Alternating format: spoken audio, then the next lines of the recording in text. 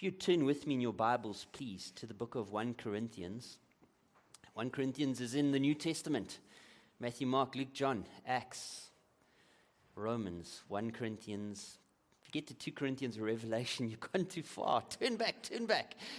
1 Corinthians. And toward the end of the book, 1 Corinthians chapter 15, and I will read verse 50 to 58. It's a very well-known passage of Scripture. Jonathan called me during the week, obviously with the imminent arrival of their daughter. This passage I'm actually preaching this evening at Central Baptist Church. Please, guys, I'd love some feedback after the service. You can come and correct all my theology so that when I get back home, I can serve the folk in Pretoria as well. I trust you found 1 Corinthians chapter 15. I'm going to read from verse 50 through to verse 58. I actually don't know what your practice is. Very often I'll ask if people who are able, please do stand for the reading of God's word. Please do stand for the reading of God's word. 1 Corinthians chapter 15, beginning at the 50th verse. Hear the word of God. I tell you this, brothers. Flesh and blood cannot inherit the kingdom of God, nor does the perishable inherit the imperishable. Behold, I tell you a mystery. We shall not all sleep, but we shall all be changed in a moment, in the twinkling of an eye, at the last trumpet.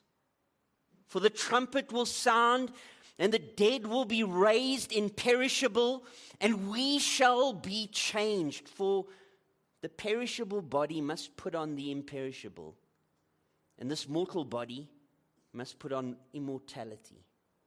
When the perishable puts on the imperishable, and the mortal puts on immortality, then shall come to pass the saying that is written, death is swallowed up in victory. O death, where is your victory? O death, where is your sting? The sting of death is sin, and the power of sin is the law. But thanks be to God, who gives us the victory through our Lord Jesus Christ.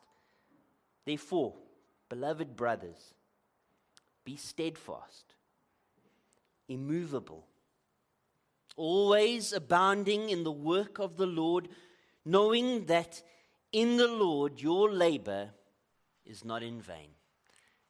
So ends the reading of God's word. Please be seated. Friends, let's just quiet our hearts for a moment as we now come to the teaching of God's word. Father God, in your word we read that all men are like grass, and their glories are like the flowers of the field. The grass withers, the flowers fall, but the word of the Lord stands forever. Lord, it's on your word that we this morning would stand, faithful and true and without error. Would you teach us? Would you edify us? Would you grow us? Lord God, would you be so gracious as those who have not yet seen the person of Jesus Christ in your word, would you open their eyes that they might see him and believe? Yours is the power to do so. And so we ask, Father, by your Spirit, would you renew our minds and stir our hearts' affections and transform our lives to your own praise and glory. Amen.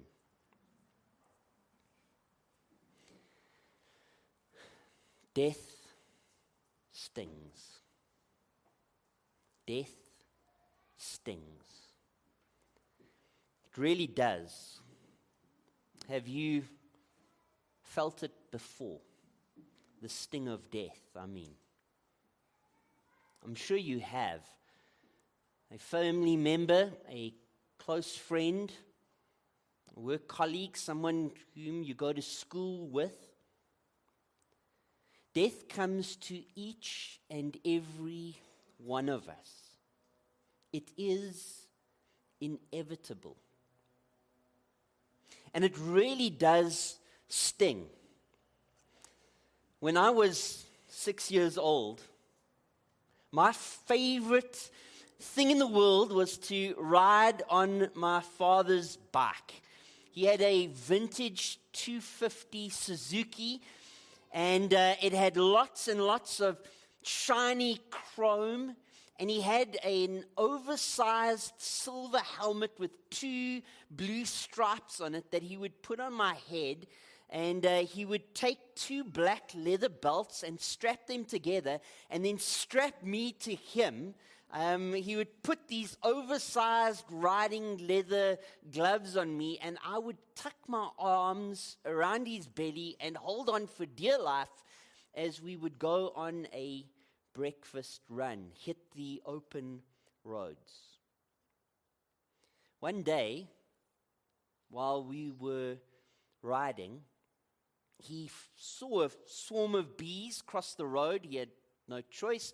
He went through the swarm, and one of the bees got into my glove and climbed up through the glove, wiggled its way up through the glove, and stung me on my wrist. Turns out, I'm allergic to bees. So it wasn't long until my wrist started to swell, my chest started to tighten, and I needed to be rushed to hospital. Bees sting. It is painful. It is sore. It hurts. But bees don't sting like death stings. When I was 6, same year, my grandfather died. I used to call him Papa. I loved him so much. I would sit on his lap on a tan lazy boy, and he would read Mr. Pink Whistle to me and the faraway tree and the wishing chair. He would tell me stories from time to time about his adventures in World War II. When he died, the sting of death didn't stop hurting after a day, after a week, after a month. The sting of death affected me for years to come. Even as I was preparing the sermon, I remembered him with a lump in my throat. His death still stings a bit. It still hurts a bit. It's still a little painful. Today, we are going to talk about death, and I realize that's a topic that most of us try and avoid like the plague. And we're going to talk about death's sting, and that might cut close to the bone for some of us that are here. But my intention isn't that you would leave hurting, broken, with old or new wounds ripped open. Because the passage that we are considering, 1 Corinthians chapter 15, from verse 50 to verse 58, is actually about transformation, about triumph, and about testimony.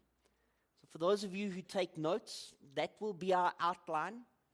It will be transformation, triumph, and testimony.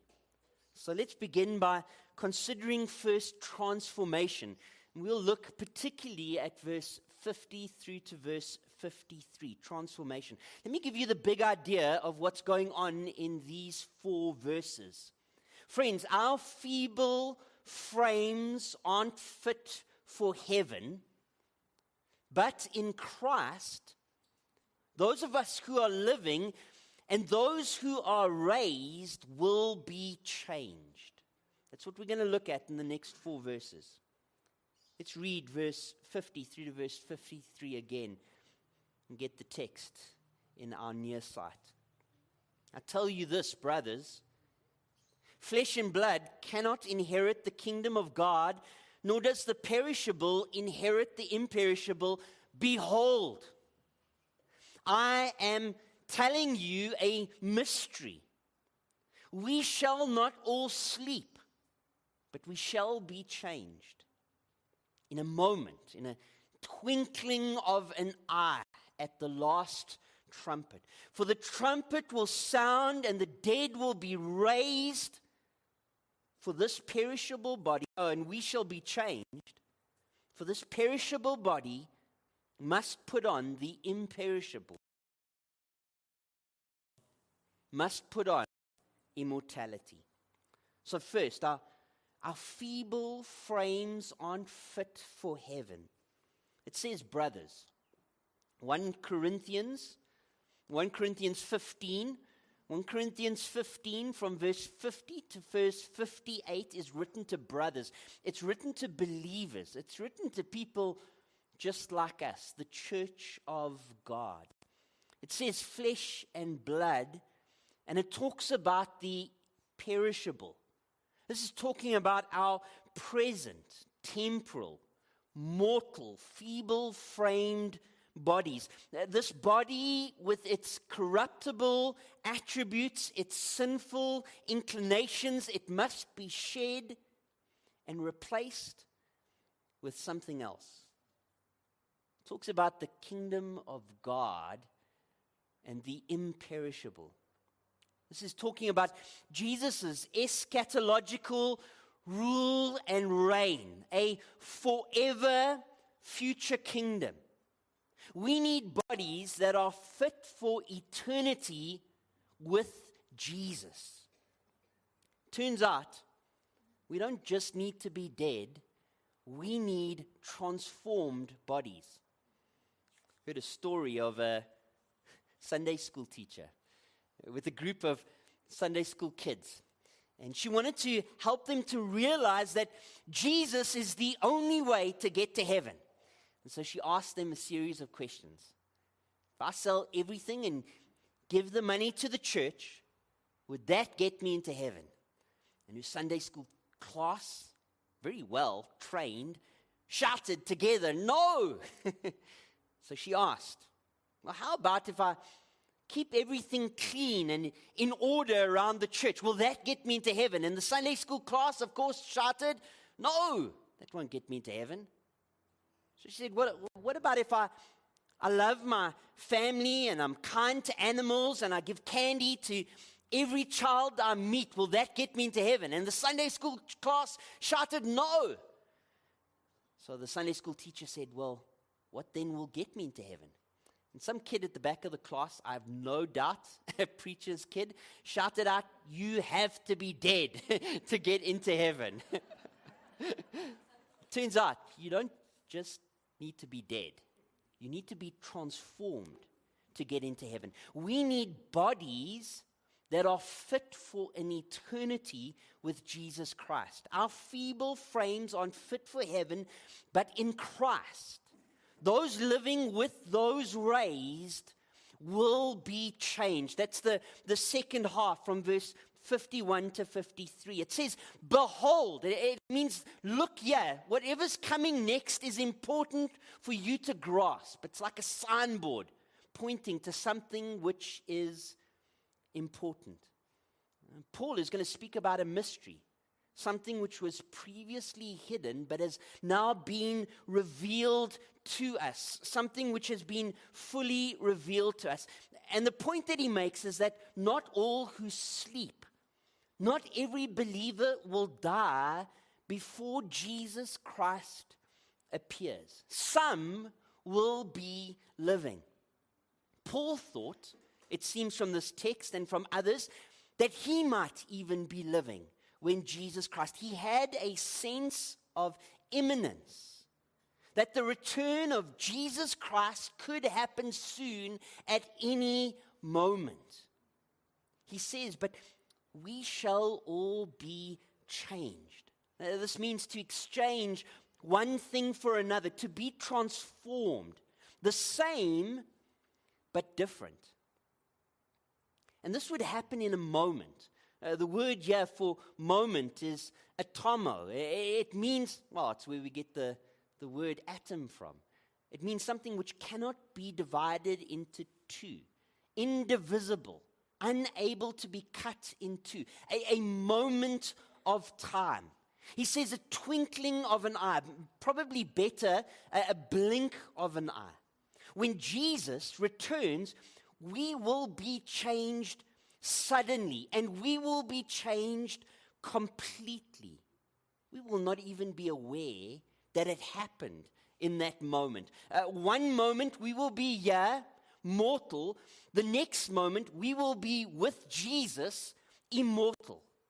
And then forever and ever. Someone has said that the average person blinks between 10,000 and 20,000 times a day. I haven't counted. I don't know how you would make that estimation, but that's a lot of blinks. In one of those moments of time, one of the times that it takes for you to blink, you could be with Jesus forever and ever. Jesus could return.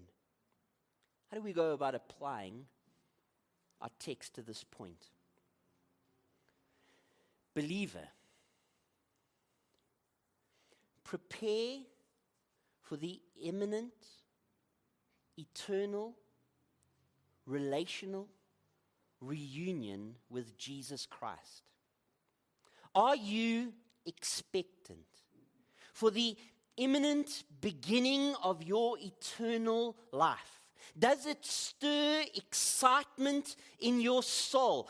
At the last trumpet, the dead will be raised imperishable, and we shall be changed. Those who have died before us in Christ, as well as those who are living at the time in Christ, will put on a heavenly tuxedo and cast away this decaying, dying body which is utterly unfit for heaven's glories to come.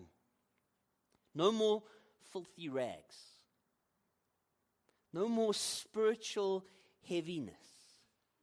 We will be clothed in garments of salvation, wrapped with robes of Jesus Christ's righteousness, adorned in garments of praise, forever clothed in linen bright and clean. Transformation. Our feeble frames aren't fit for heaven, but in Christ, those living and those raised will be changed.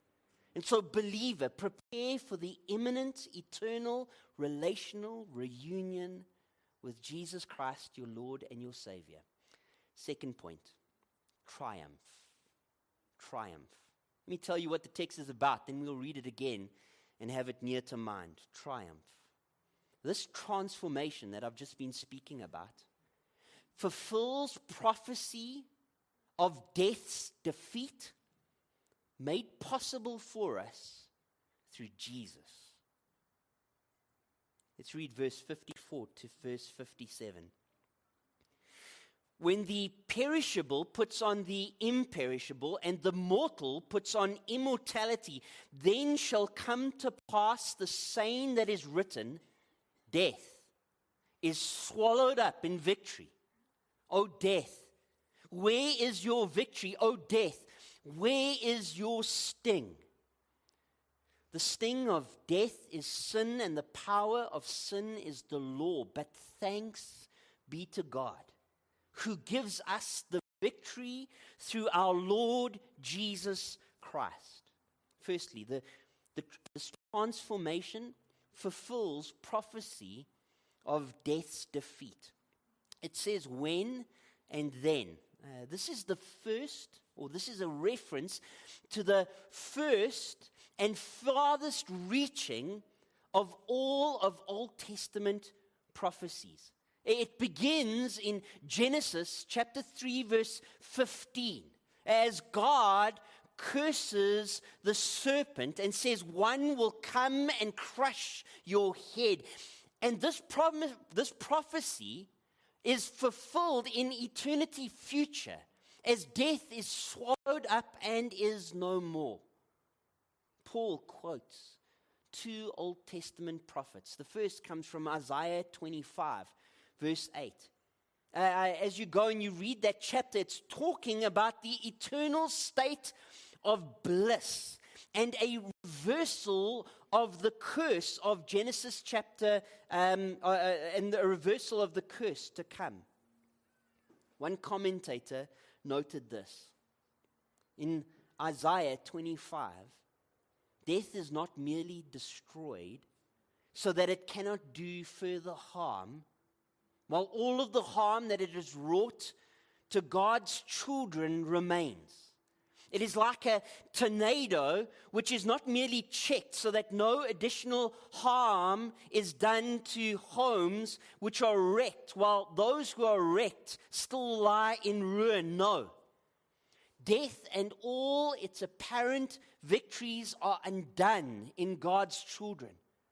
What now looks like victory for death and like defeat for us, when our bodies die and decay, shall be utterly reversed, so that death dies in an absolute defeat, and our bodies live again in absolute victory. The second quote is from Hosea chapter 13, verse 14. In this passage, Israel's sin was great and Israel's judgment would be severe, but God's ability and power to save from death, so that death and the grave are mocked as defeated foes, is even mightier. Paul is taunting mankind's last great enemy, death. The idea here is that death may have stung Jesus on the cross, but death's left its stinger in him. John MacArthur says on this verse that Christ bore the whole of death's sting in order that we would have to bear none of it. This transformation fulfills prophecy of death's defeat, but it is made possible through Jesus. That's the second half of this verse 56 and verse 57. Death, sin, and the law. We fear death. We all fear death. We die because our sin separates us from God. We are convicted of sin because we fall short of the law. But here comes an alternative, an opposite possibility arising from a situation. God, who gives us victory through Jesus Christ our Lord. God is mighty to save. Take heart, sinner. In your final battle with death, there will be victory. God will overcome.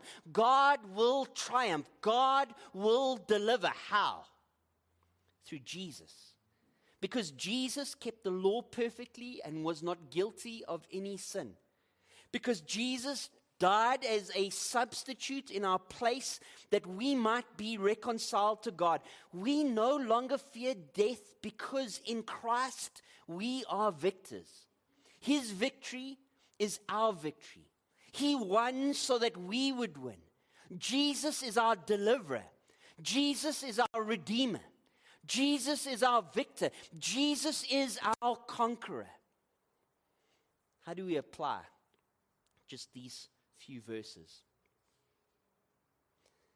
Unbeliever, because I will not presume that in a crowd this large, everyone is saved. Whether you were dragged here by a husband or a wife, or whether you are a child sitting here under the authority of your parents, or whether you are an unbeliever and you know your state, this applies to you in this. How will you face death? In defeat or in Christ? Spurgeon writes that this is the sting of death to you, unconverted one. Not that you are dying, but that after death is the judgment. and you must stand before the judge of the quick and the dead and receive a sentence for the sins that you have committed. Turn from fear. Turn to Jesus.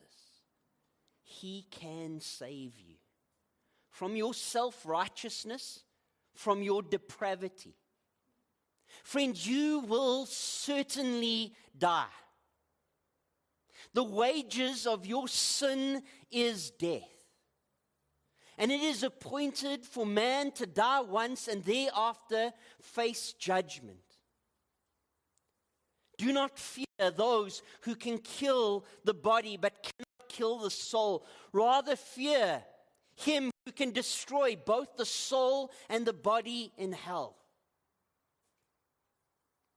Are you at the point where you can declare, wretched man that I am, who will deliver me from this body of death? Good. And you're at the point where you can hear, thanks be to God through Jesus Christ our Lord.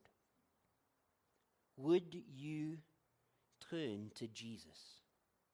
Would you hear the gospel message that he died for your sins and that he rose from the grave in victory over death and of sin and of the wicked one?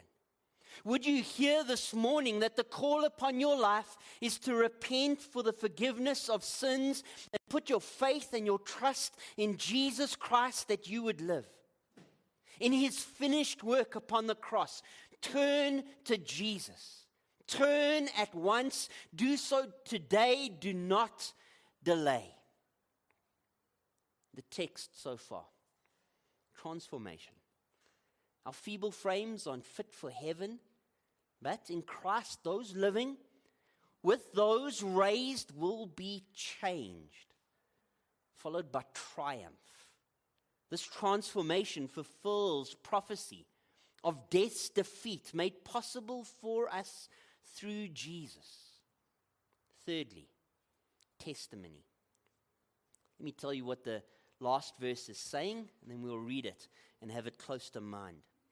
Therefore, based on everything that's happened up until now, therefore, in light of eternity and in the Lord, we must presently abound in good works. Let's read verse 58.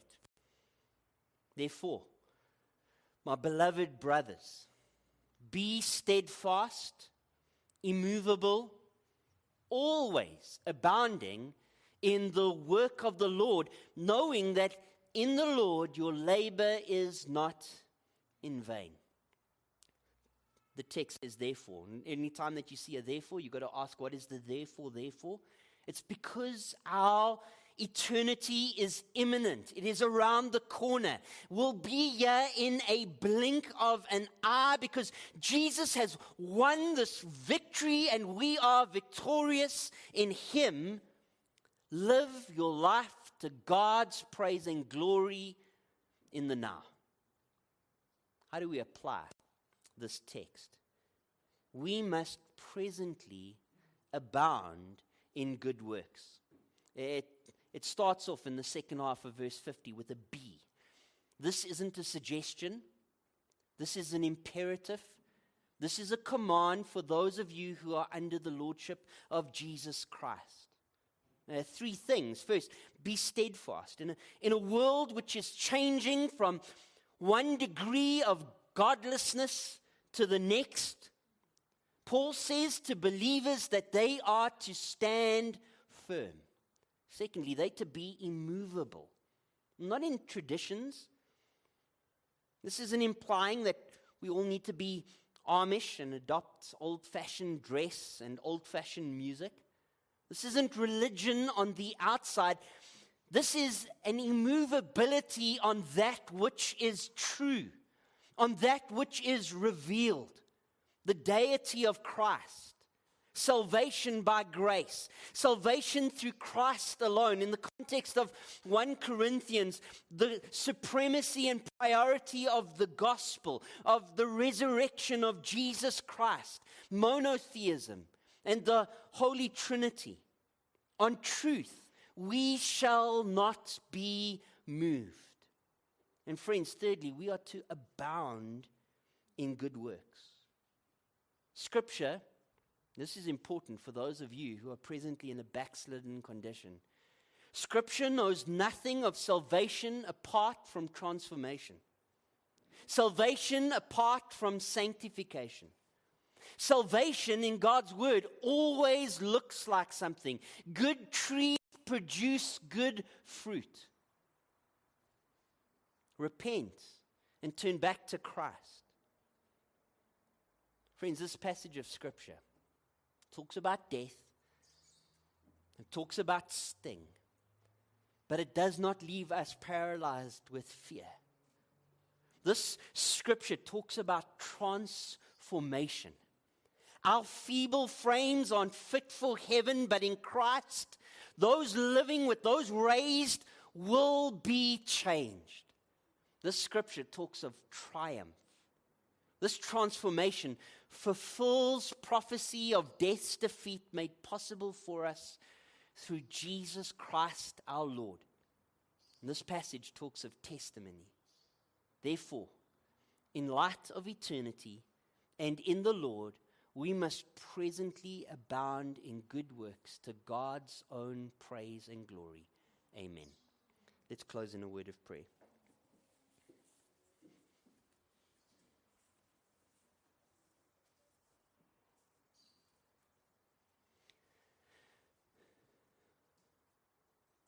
Father God, in your word, death is described as the final enemy, personified as something which man is fearful of. But Lord, in your word, we are introduced to Jesus Christ, the darling of heaven, our champion, who went forth and is victorious over death. The sting of death left in him, that the sting of death might have no effect over us. Lord God, for those of us who are in Christ, we are promised, whether dead or whether living, that we will be transformed and have reunion with him. We look forward to that with great excitement and joy and anticipation. Father God, your word talks of this triumph of Jesus over death, that it makes possible even the redemption of the worst of sinners, that your glory, your grace and mercy and love might be displayed in their salvation. Even now, Lord, I would ask that the scales would fall from sinners' eyes and they might see the beauty of Jesus Christ, their desperate need for him, and place their faith and their trust in his finished work and his person. For indeed you are mighty to save. Father God, this text, even before us today, says that in light of these things, we are to live out our lives to your praise and glory. It speaks of testimony, of a church which is set on a hill whose light cannot be hid. Might we indeed live out our lives as lamps, as salt of the earth, that you might receive much praise and glory in and through us. These things I pray in the wonderful name of Jesus Christ. He is our Lord and our Savior. Amen.